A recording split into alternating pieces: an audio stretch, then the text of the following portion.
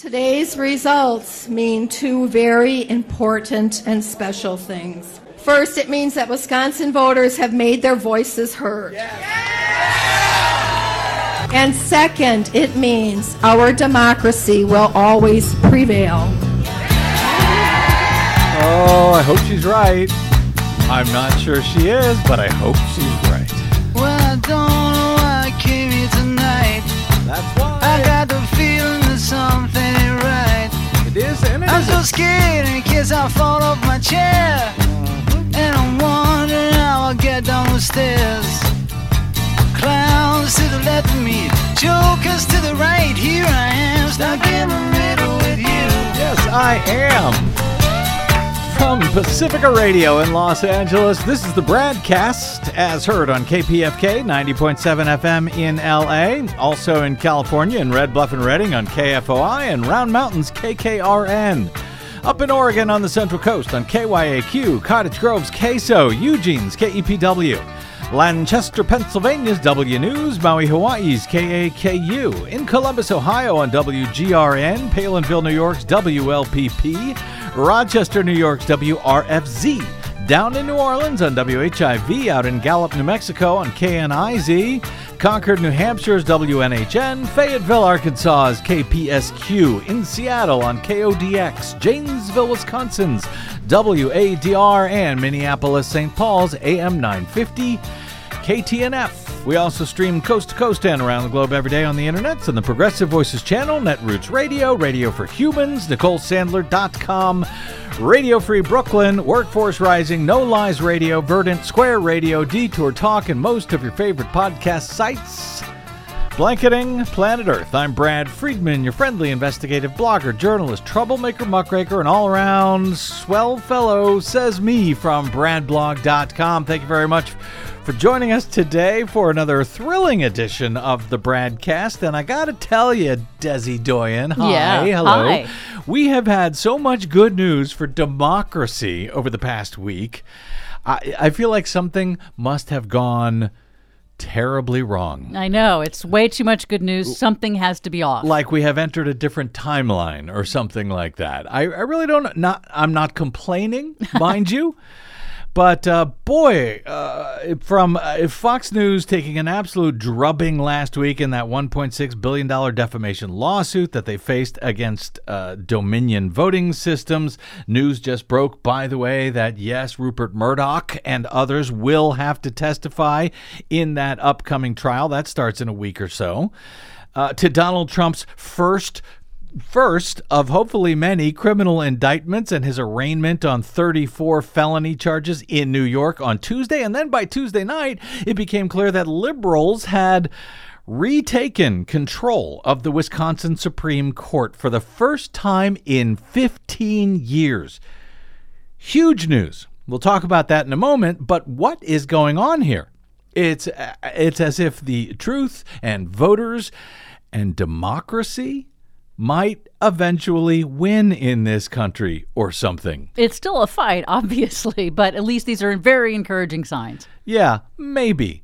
But all of that's not all. Brandon Johnson, a union organizer and former teacher, was elected Chicago mayor on Tuesday in what AP describes as a major victory for the party's progressive wing.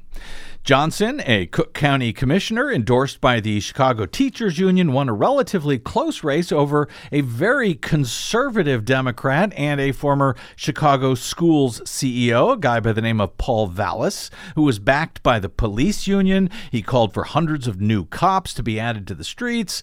Chicago residents rejected that call in favor of Johnson's plan to allocate more money to areas such as mental health treatment and youth jobs. That plan would be funded by Brandon Johnson's campaign call for $800 million in new taxes imposed on wealthy people and businesses. Well, let's go, Brandon. Indeed. The 47-year-old Johnson will succeed Lori Lightfoot, the first black woman and first openly gay person to be the city's mayor after she became the first Chicago mayor in 40 years to lose her re-election bid after finishing third in a crowded February contest. That paved the way for the top two vote-getters, Vallis and Johnson, to advance to Tuesday's runoff. Johnson's victory caps a remarkable trajectory for an African-American candidate who was little known when he entered the race, as he climbed to the top of the field with organizing and financial help from the influential Chicago Teachers Union and high-profile endorsements from progressives like Senators Bernie Sanders and Elizabeth Warren.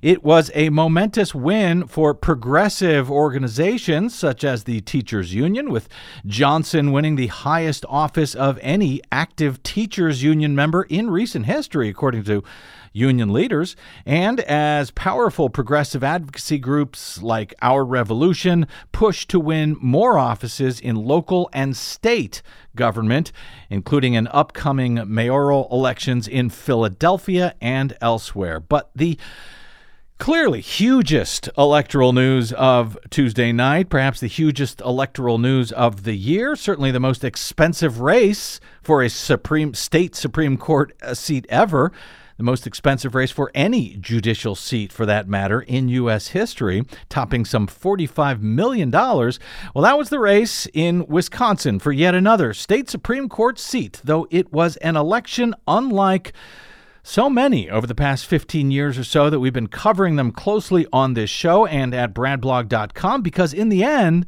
this one wasn't even particularly close. Certainly not by Wisconsin standards, where they often have very close elections. Janet Protasewicz, a Democratic-backed Milwaukee County judge, won the hugely high-stakes Wisconsin Supreme Court race on Tuesday, ensuring liberals will take over majority control of the high court in Wisconsin for the first time in 15 years.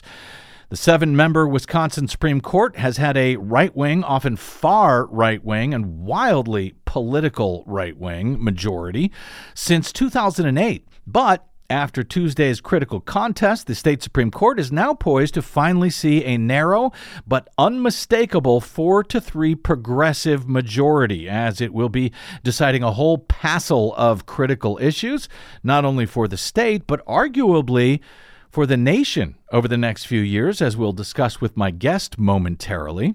Protasewicz, in the theoretically nonpartisan contest, defeated former state Supreme Court Justice Dan Kelly, who was last defeated when he ran to retain his seat on the high court just 2 years ago, before being nominated again with the support of the Republican Party to run once again this year. After his previous loss, Kelly went on to work for Republicans, the Republican Party, as an activist, advising them on how to steal the closely divided state's electoral college votes for Donald Trump in 2020, after Joe Biden had defeated him in the critical battleground state. Kelly also had huge support from the state's leading anti-choice groups at a critical moment for reproductive freedoms in Wisconsin and in the nation. Protasewicz will serve a 10-year term beginning in August, succeeding conservative Justice Patience Rogensack, who is retiring. Her term expires this July. Protasewicz's victory speaks to the importance of abortion as an issue for Democrats in a key swing state this year, with turnout the highest ever for a Wisconsin Supreme Court race that did not share the ballot with a presidential primary. In a jubilant scene at her victory party on Tuesday night, the other 3 liberal justices on the court, all women, joined Janet Protasewicz on the stage and raised their arms in celebration during her remarks. Just over a year ago, I got into this race. I made the decision because I saw that Wisconsinites were ready for common sense and fairness on their Supreme Court. They were ready to put aside the partisanship and put aside the extremism, and to have an impartial court, and a court that makes decisions based on the law, not on a political agenda. Today's results mean two very important and special things. First, it means that Wisconsin voters have made their voices heard.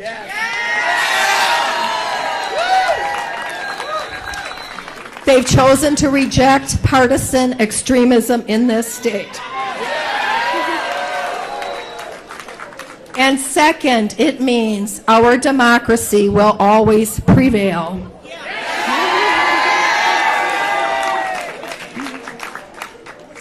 Too many have tried to overturn the will of the people. Today's results show that Wisconsinites believe in democracy and the democratic process.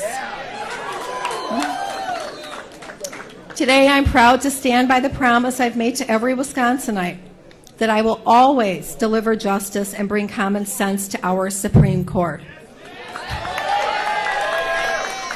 This is a victory for all of us. You have entrusted me with great responsibility, and I will treat the role with the highest degree of integrity. I will bring the fairness and impartiality that you have all been waiting for. Our state is taking a step forward to a better and brighter future where our rights and freedoms will be protected.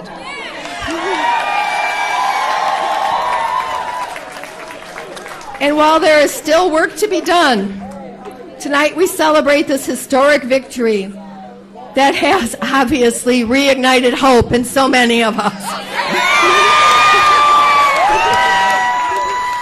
That was Judge Janet Protasewicz, soon to be Justice Janet Protasewicz, in Wisconsin on Tuesday night. The Republican-supported Dan Kelly, however, following his second state Supreme Court loss in as many years, was not quite as happy or gracious at his concession speech as some might have liked, in a contest that he appears to have lost by a whopping 11 points as of the latest reported numbers on Wednesday. Here's Dan Kelly on Tuesday night. And it brings me no joy to say this.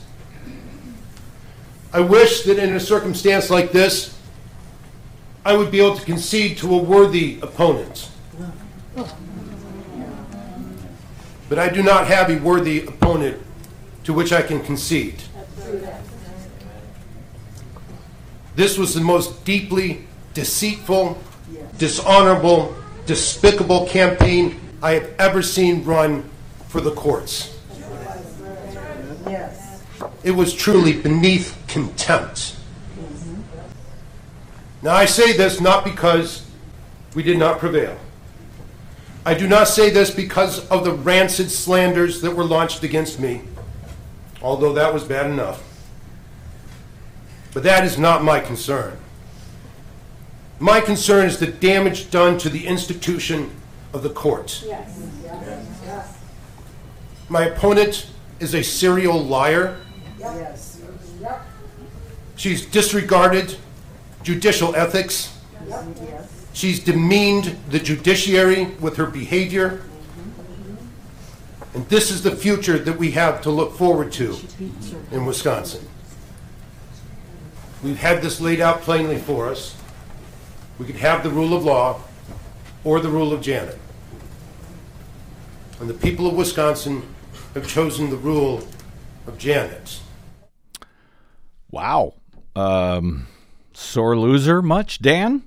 In addition to abortion, Protasewicz's win is likely to impact the future of Republican-drawn legislative maps, voting rights, and years of other GOP policies. It will also ensure that liberals will have the majority leading up to the 2024 presidential election in the closely divided state and immediately after, in a state where 4 of the past 6 presidential elections have been decided by less than a percentage point.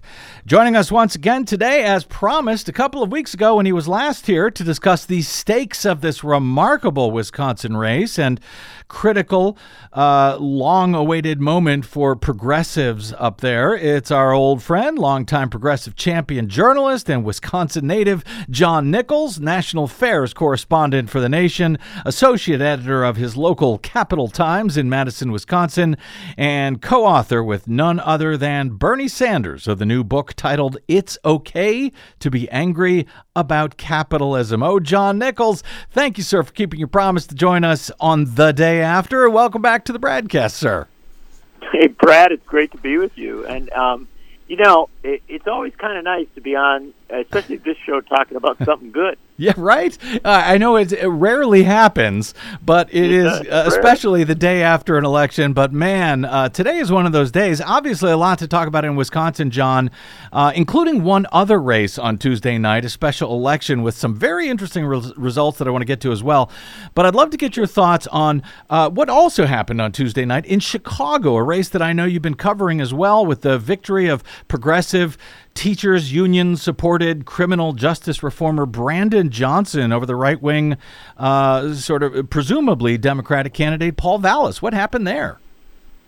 Well, a lot happened. Look, it was a huge result, and this is one of the most significant election results in the country for urban politics in quite a while.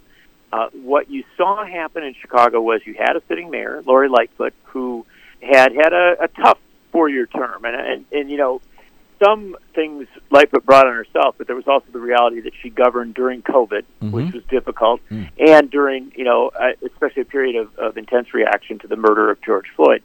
So she had to deal with a lot.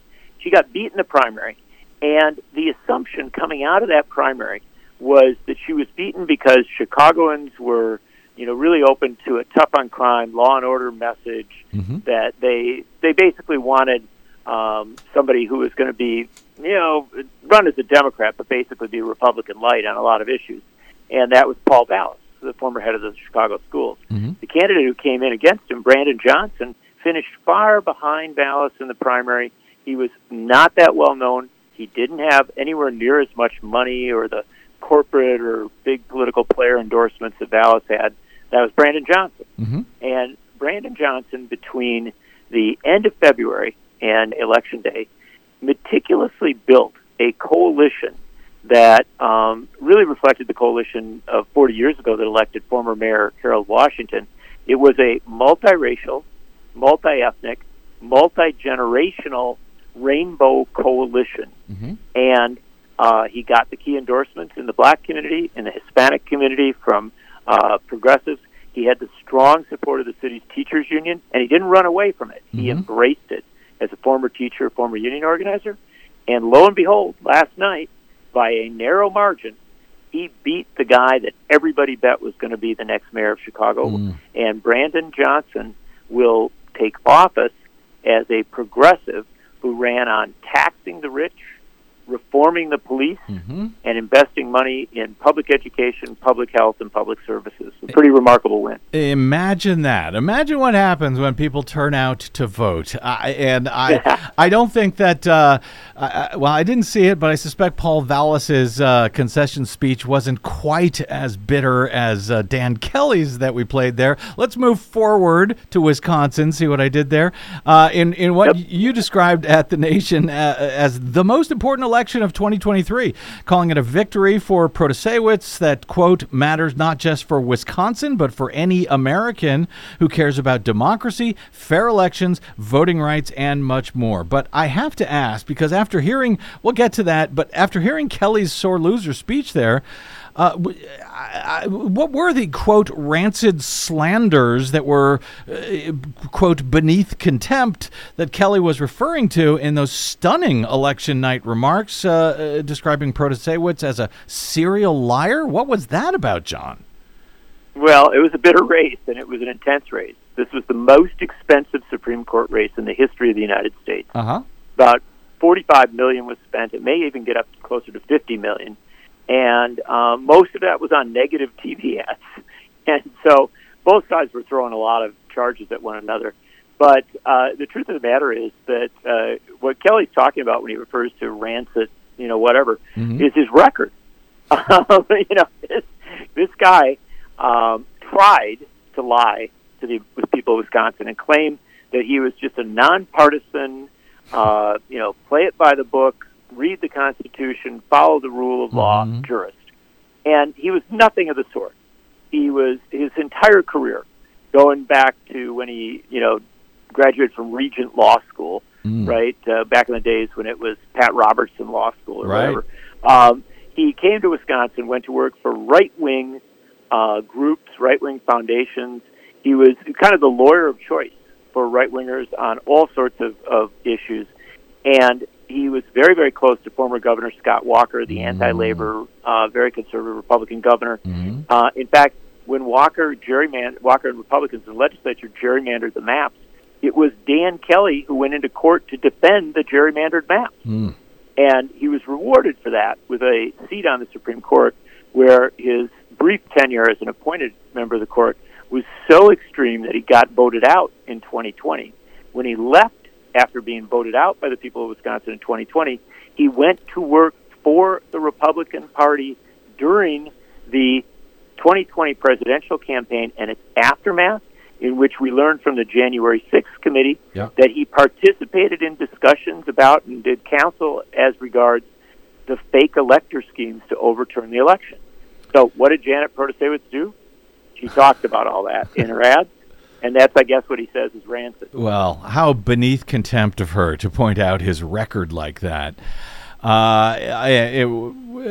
Even in bitter races, I don't know that I have ever seen can't even call it a concession speech, but I don't think I've ever seen a speech from a losing candidate quite like that one, John. It's going to go down in history.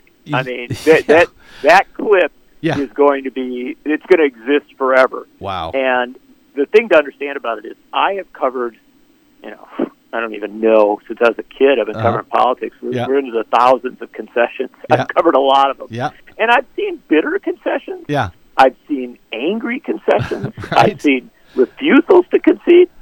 I have never, up till now, seen a concession in which you literally made people cringe. Yeah. Right? I mean, I think even his supporters were cringing. Yeah, no, you could hear them. They were not comfortable with that kind of language. No. Listen, I don't want to spend too much more time on dudes like that, but yeah, it really was remarkable. Now you note on the positive side here, you note at the Nation that Protasiewicz's victory was, quote, not just in progressive strongholds like Madison and Milwaukee, but also in many of the state's smaller cities and rural counties. What should we take from that, John Nichols? Well, a couple things. First and foremost, I think Wisconsin is evolving, and Wisconsin's a battleground state. As you noted in your intro, of the last 6 presidential elections, 4 were decided by under 25,000 votes. It's a very competitive state, but it has patterns. It moves one direction, it moves another direction. In the early 2010s, it moved very much to the right, backing Scott Walker with a Republican legislature. A lot of Republican wins. In the last 4 or 5 years, it's been moving more to the left with more Democratic wins. It's actually quite a pattern of Democratic wins. This is the 3rd major Supreme Court race, for instance, since 2018 that progressives have won. And so I think what you have to recognize is that this race comes in a context, and Democrats and progressives are doing better in non-urban, rural, suburban areas than they did in the past. Some of that is a reaction to Trump. Some of that is a reaction to the Supreme Court's ruling in Dobbs on abortion rights. I mean, there's a whole bunch of factors.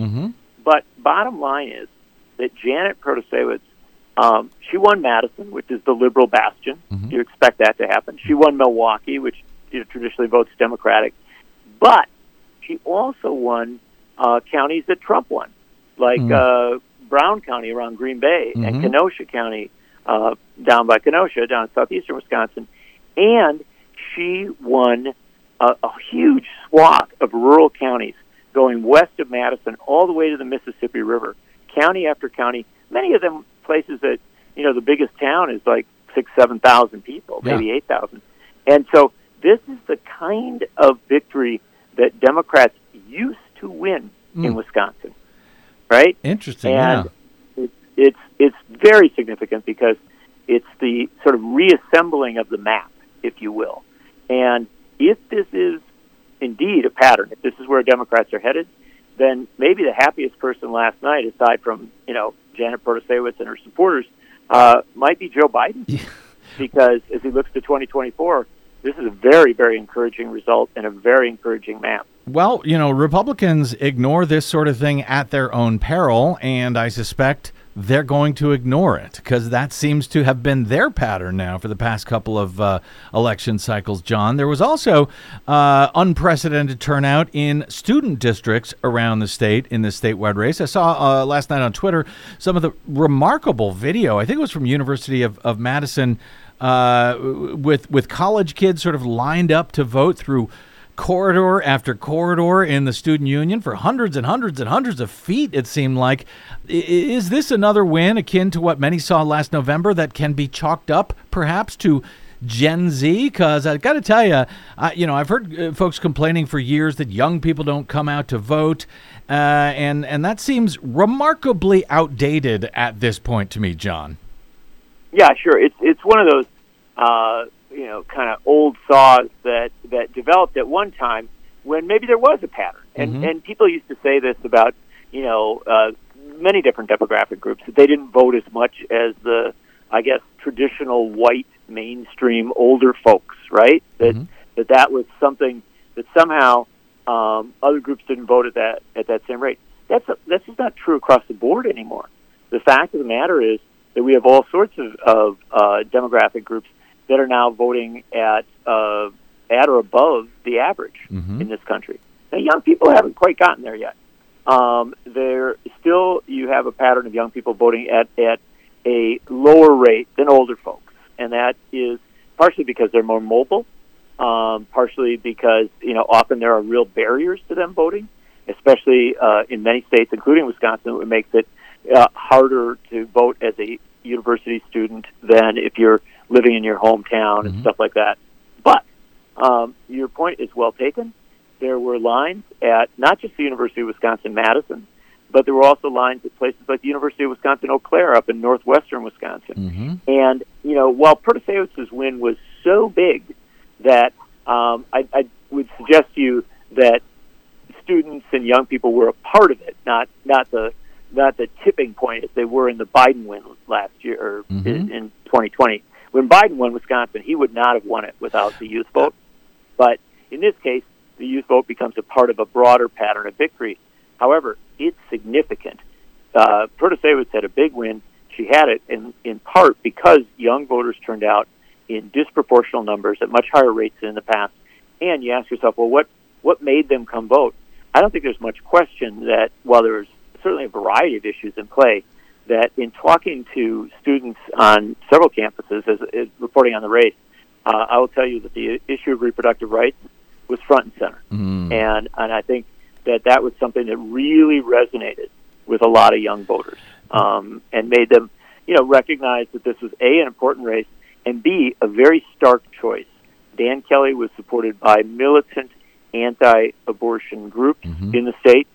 Janet Protasewicz said from the start of the race that she would talk about her values, and that among her values was a belief that women have a right to choose. And so you couldn't have had a clearer choice. And let's talk about some of the substance of this win, what it means moving forward. Our friend Ari Berman of Mother Jones, your former colleague at The Nation, as I recall, he tweeted on Tuesday night, quote, Dems and Dem-backed candidates have won 14 of the last 17 statewide elections in Wisconsin, but the GOP controls 67% of the seats in the state Senate, 65% of the seats in the Assembly.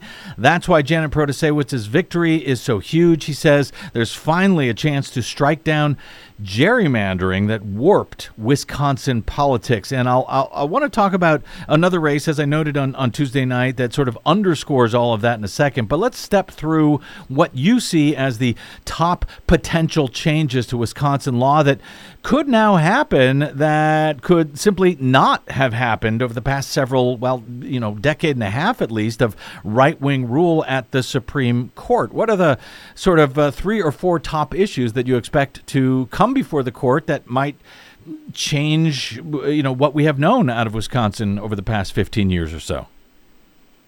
Well, you're right to focus on it in that way because this court went to the right in 2008 after a very racist campaign against the first black member of the court, Justice Louis Butler.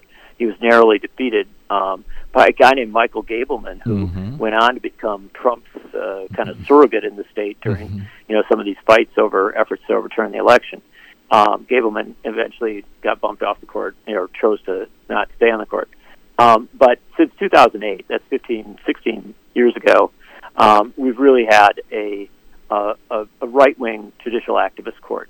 When Scott Walker took charge, he just supercharged that. And, basically Walker and his allies used the court as a rubber stamp for their policies, even when those policies were passed in ways that were troublesome, illegitimate, at odds with the will of the people, often constitutionally dubious. The court just said yes, yes, yes to everything.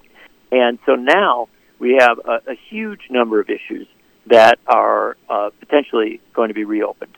And, one of them is separate from the recent pattern, and that is the state's 1849 abortion law. Wisconsin has a ban on abortion passed 1 year after Wisconsin became a state, decades before women could vote, decades before, a modern understanding of all sorts of healthcare issues. And so that law is still on the books. It's being challenged. It will almost certainly come to the court at some point. And up until yesterday, the court had a 4-3 anti-choice majority, a militantly anti-choice majority. It now has a 4-3, or it will, when Janet Protasiewicz is sworn in, have a 4-3 pro-choice majority. And I think that's a stark shift. It's highly significant for reproductive rights in the state and frankly nationally, because of the signal it gets sent. Clearly this was a potent issue. But then there are a whole bunch of other issues, and quickly to note, this court has dealt with a lot of business cases, corporate cases, as all courts do, and many of them, you have the potential to undo the damage that was done during the very pro-corporate Walker era. And in one of the key spots where that comes into play is on labor rights and labor laws. And the Walker passed some of the most anti-labor laws in American history, and the court rubber-stamped how that was done, was very supportive. Some of that can be reopened. In fact, Janet Protasiewicz has said that the decisions, the Walker's laws and Walker's anti-labor legislation was, quote-unquote, unconstitutional. So she's sending a clear signal there. And then finally, I would focus on the gerrymandering. Wisconsin is the most gerrymandered state in the country. We have had repeated elections in which Democrats got the most votes statewide for legislative seats, and yet the legislature did not change at all. And in some cases even became more Republican because the maps are so radically gerrymandered. Same true in our congressional district. We used to have a majority of Democratic Congress members. Now it's a 6-2 Republican advantage in congressional seats. And so the gerrymandering is extreme. This court can revisit that. And if it does, there are real possibilities that you could create far more competitive elections.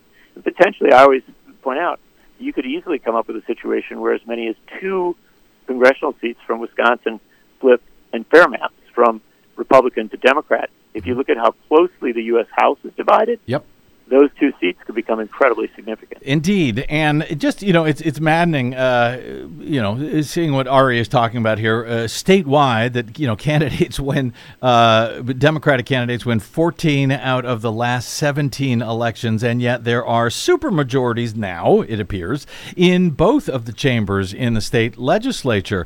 There was a special election for Wisconsin Senate on Tuesday night between Republican Dan Knodel. Is that how you say his name?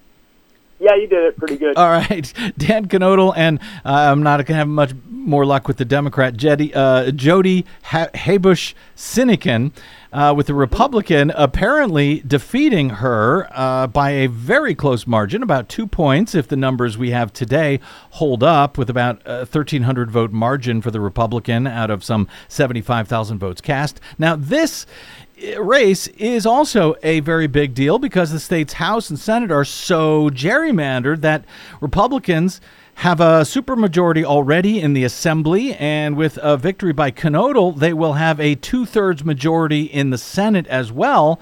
That's enough to impeach Protasiewicz, as Knodel has said that he would be willing to consider. Should we be concerned about that, John Nichols? Look, Wisconsin Republicans have gone off the deep end so many times that I would never counsel being unconcerned about them. There's the crazy factor can get pretty high. However, today the majority leader of the state Senate, who is a conservative Republican but a reasonably sensible one, basically said we're not getting in the impeachment business. And I think that's probably legit. I would not rule out if there was some credible or even vaguely credible argument for trying to impeach some official that it could happen. This is a much more extreme legislature than we've had in the past. But there is no history of this in the past. It would be literally opening up a new territory. And I think, here's what I would suggest to you. I think the Republicans know that it would blow up on them very badly. If Protasevich had only narrowly won, maybe they could they could fantasize in some fever swamp dream that people would like impeaching a Supreme Court justice. But when you win overwhelmingly in a clearly defined race, I think an effort to impeach her would blow up. And I also, I know the state Senate pretty well. There are 2 or 3 Republicans, including 1 or 2, who might be retiring soon, who I just don't think would go along with it. So, always be on the alert, always be aware. But I don't see this as a major threat. And at this point, the other point though worth noting that at least gave me some comfort when I came to understand this. And you can confirm if this is correct. If in fact they were to do this, if in fact they were to be successful to impeach her, to somehow remove her, well, that leaves a vacancy that the Democratic governor Tony Evers fills with his choice of whoever he likes, and then it could be her. Really? And it could be her, and then there's another election in 2 years in 2024. So for folks who are panicking and freaked out about this, it's Wisconsin, so there's always a good reason to be, as John says, on your guard. But it looks like it would be a long road and a very bad idea. John, I've got just a few more minutes. One of the big concerns that people have pointed to with having a progressive-leaning Supreme Court in Wisconsin is that in 2024 there's going to be a lot of questions about voting restrictions, and the Republicans, tried to use the state Supreme Court in 2020 to overturn that election that Joe Biden legitimately won. Far-right MAGA activist Ali Alexander tweeted on Tuesday night what some described as him saying the quiet part out loud. He said, quote, "We just lost Wisconsin Supreme Court. I do not see a path to 270 in 2024. Can you unpack that remark for us very quickly, John? It doesn't sound good, does it? It sounds like somebody who might, and I'm certainly not going to try and get into this individual's mind, but it sounds like there might have been folks who were looking at a legal/judicial strategy for winning an election that they couldn't win with the popular vote or the electoral vote. And that is exactly what you saw in 2020, right? Now, the interesting thing is this is relevant, this discussion, because in 2020, to a greater extent than any Supreme Court in the country, the Wisconsin Supreme Court, with its 4-3 conservative majority, entertained the efforts of Donald Trump and his allies to try and come up with a way to upend and overturn the election results in Wisconsin. Yep. They didn't ultimately do it. They split, by one vote. It failed because one of the conservatives decided not to side with the Trump folks.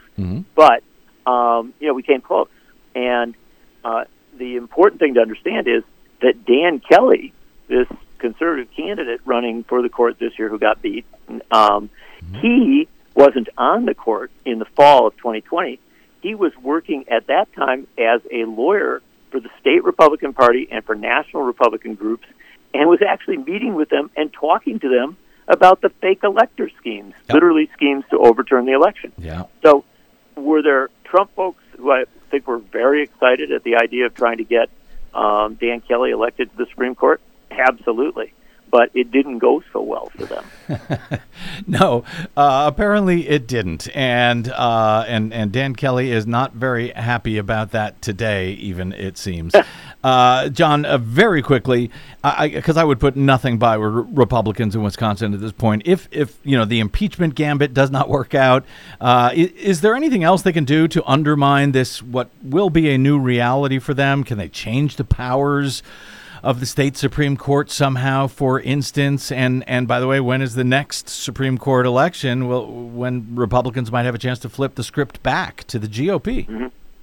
It's a couple of years. So and it's actually, if I'm not mistaken, I think I'm right, the next Supreme Court election involves a very popular liberal justice, Ann Walsh Bradley. So their prospects don't look all that great. Good. On the electoral side. But I would, look, this is still Wisconsin, right? Mm-hmm. And it's a deeply divided state. Tony Evers is a liberal governor, but he has a very conservative, very partisan Republican legislature. And I think it's important to understand that because of that, Evers can't really govern effectively because everything he does is undermined by the legislature. Mm-hmm. And while their ability to rewrite the structures or rules as regards the court is limited because that's embedded in the state constitution, you'd have to overturn that. I do still think that they're going to be ongoing battles in the legislature, and they're going to thwart Evers at a number of spots. And one thing that I expect the Republicans might try to do is some constitutional amendments. Constitutional amendments take time. You've got to pass it twice through the legislature. But I wouldn't be surprised if they tried to go to the ballot with something to, again, mangle or meddle with election law. It is something they've been focused on for a long time. So I guess the bottom line is this: don't take your eyes away from Wisconsin, right? I mean, We've been talking. You and I have been talking about it for more than a decade. Yeah, and it's just it is a battleground state. This is the state of Robert M. La Follette, the greatest progressive ever to serve in the Senate, and of Joe McCarthy, the most reactionary, I would argue, person ever to serve in the U.S. Senate. And those realities still exist. Those streams still exist. And this Supreme Court race is a very encouraging result as part of a very encouraging pattern in Wisconsin. But when you take your eyes off the prize, when you aren't paying attention, patterns can shift back. So that'd be my counsel. Yeah, very good counsel. Keep your eyes on the prize in Wisconsin. John, we will keep you on our speed dial because Lord knows what will happen next there. Good news, at least for today, in the great state of Wisconsin. Journalist John Nichols is national affairs correspondent for The Nation, associate editor of the Wisconsin Capital Times in Madison, and the co-author with some guy named Bernie Sanders of a brand new book named It's Okay to Be Angry About Capitalism. One of these days, we'll actually get to talk about that book. Thanks, John. Great speaking with you today for change. Happy news to discuss. Thanks for joining us, my friend. It's an honor to be with you, Brad. Thanks so much. You bet. Okay, so there's a lot of good news for you. Yeah, very nice. That said, since we don't have a green news report today, Desi Doyen, yes, we'll take a quick break, and I will come back and bunk everyone's high with a few other stories that are not quite so happy. We will see. That's straight ahead on the BradCast. I'm Brad Friedman.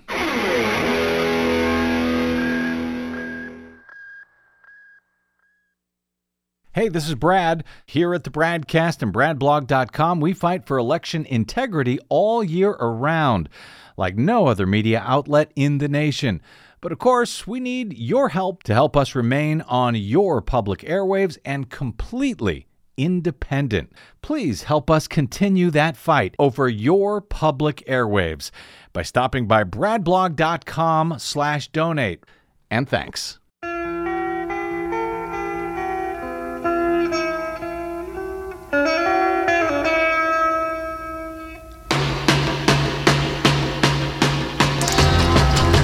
Welcome back. It's the BradCast. Brad Friedman from BradBlog.com. During our special coverage of Tuesday's arrest and arraignment of Donald Trump in New York on 34 felony charges related to his hush money payments to help him win the 2016 election and the cover-up payments that he made thereafter while serving in the Oval Office for the next year.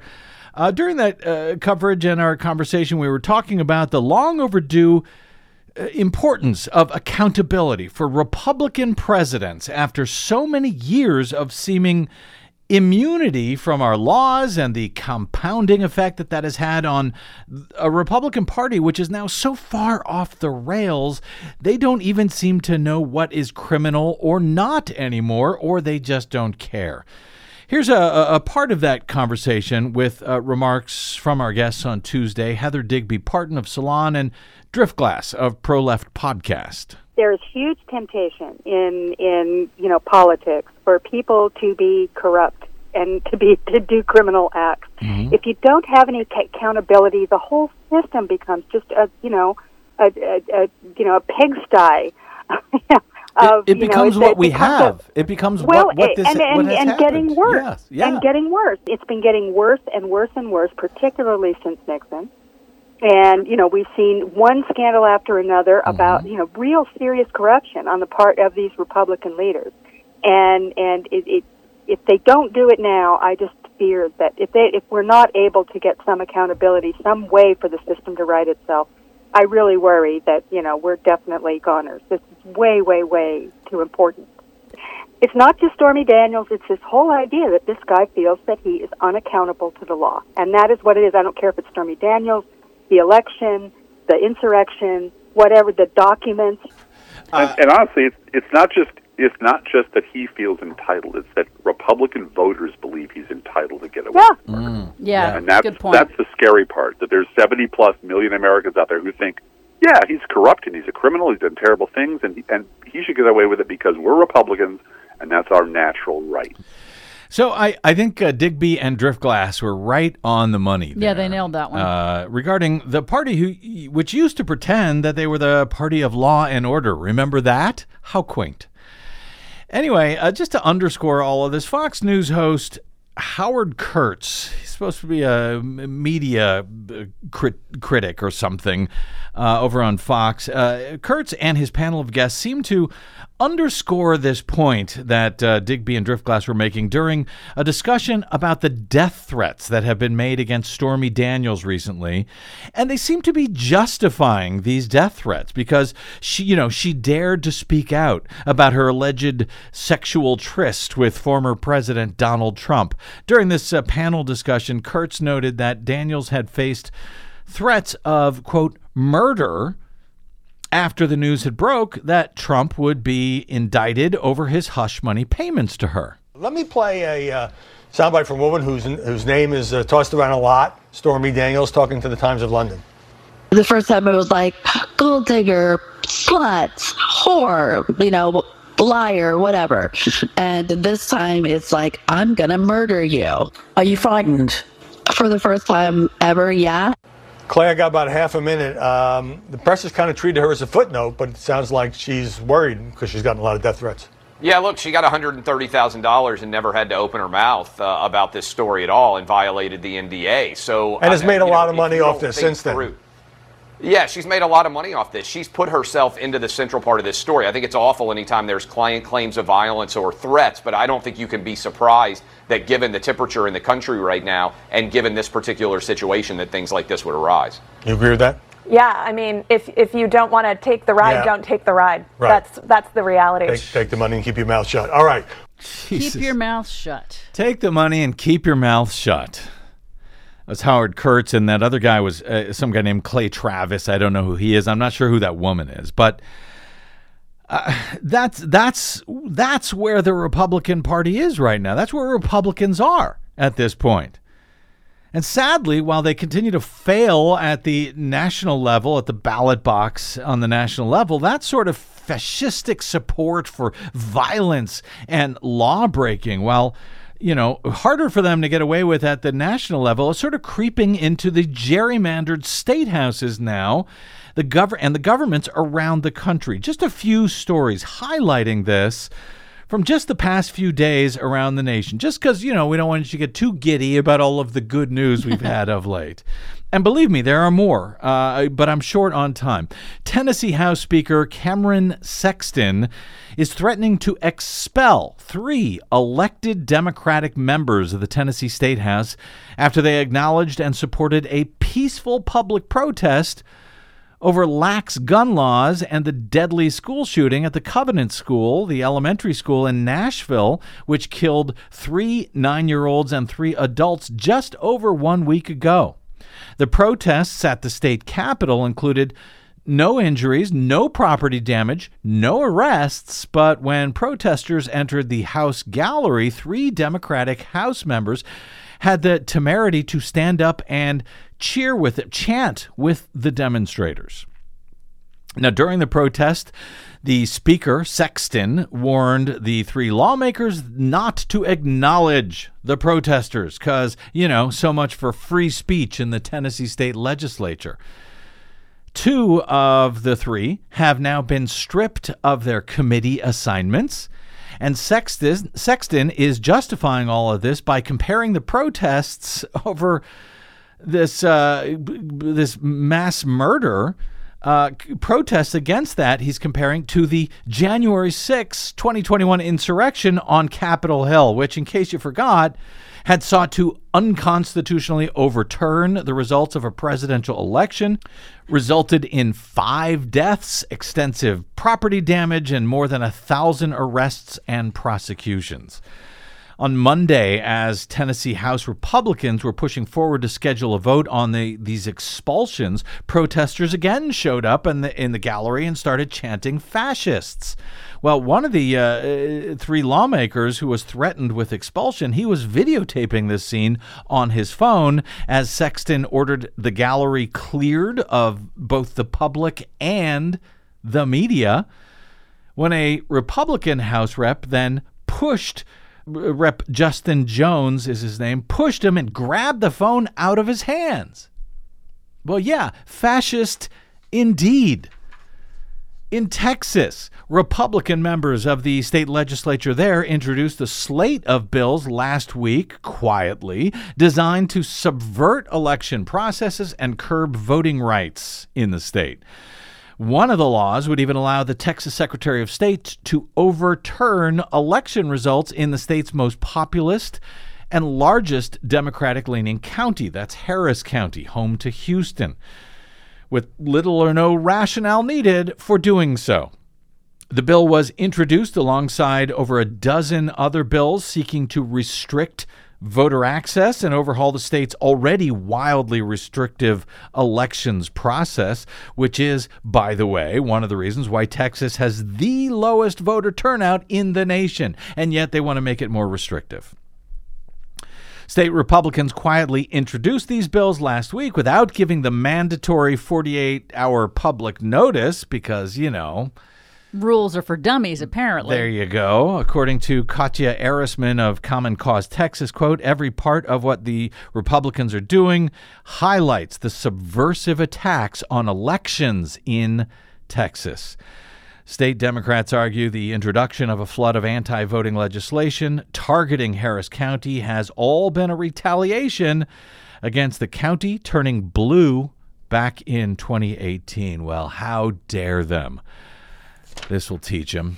And finally, in Florida, amid Governor DeSantis' attacks on the Walt Disney Company for daring to disagree with his and the state legislature's Don't Say Gay policy, allowing for the banning of sexuality and gender identity discussion in all classes and all grades in public schools, DeSantis is now weaponizing the state government by ordering an investigation into Disney's efforts to sidestep, to outfox the attempted but failed government takeover of local oversight of the company's theme parks. That after DeSantis and the Florida state legislature restricted Disney's autonomy back in February by appointing a hand-picked oversight board for a special tax district that was enacted originally in 1967 that had effectively allowed the company to self-govern the district which is home to Disney World. Previously, Disney selected the local district board members, but the new state appointees to that board and apparently the governor realized just last week that the Disney-controlled board, as one of their last actions before being replaced and pushed out, they had struck a development agreement with Disney that would limit the new board's power for decades to come. And so now DeSantis, after getting outfoxed, is sicking the state's chief inspector general on Disney, demanding, quote, a thorough review and investigation into the company's successful effort to circumvent what he believes is his big government authority over them, apparently. Republicans' big government, weaponizing government against anybody who disagrees with them. I'm, looking at this and I'm thinking the creeping autocracy or just plain full all-out autocracy at this point in some of these states. And again, all of that's just a sample of what is now going on at the state level as Republicans are losing control nationally because, frankly, their policies are just wildly unpopular among the American people. And yet, because so many of these states are so gerrymandered for GOP control, almost no matter how their residents vote, instead of reconsidering their policies, they're just doubling down and cracking down on dissent through these fascistic, autocratic, extrajudicial, extra-constitutional methods to game elections and to hang on to power in any way that they think they can get away with. So yes, it is dangerous, as Digby had noted, and yes, it is only going to get worse until these people finally face some accountability for their actions, either at the ballot box, which is next to impossible in many cases thanks to the gerrymandering, or by the enforcement of laws that for far too long at the federal level have just not seemed to apply to powerful public officials, especially presidents of the United States. And that sends the signal to everyone else, oh, I can break the law, I can undermine elections, and so can you. That needs to end.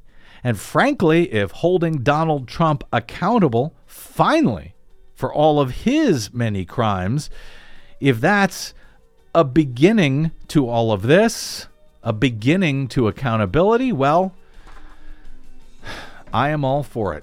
We got to start somewhere. All right, we got to get out. My thanks to our guest today, John Nichols of The Nation, to our producer, as always, Desi Doyen, and to all of you for spending a portion of your day or night with us. If you missed any portion of today's program or any other, you can download them all for free at bradblog.com.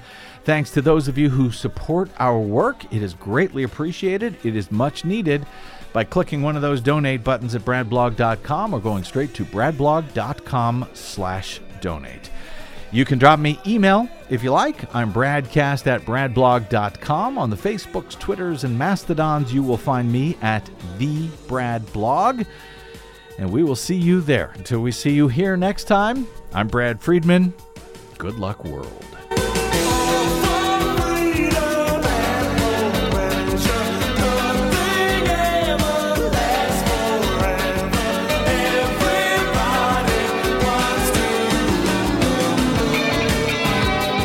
Listening to the BradCast. We are 100% listener supported, thanks to listeners like you who drop by bradblog.com/donate.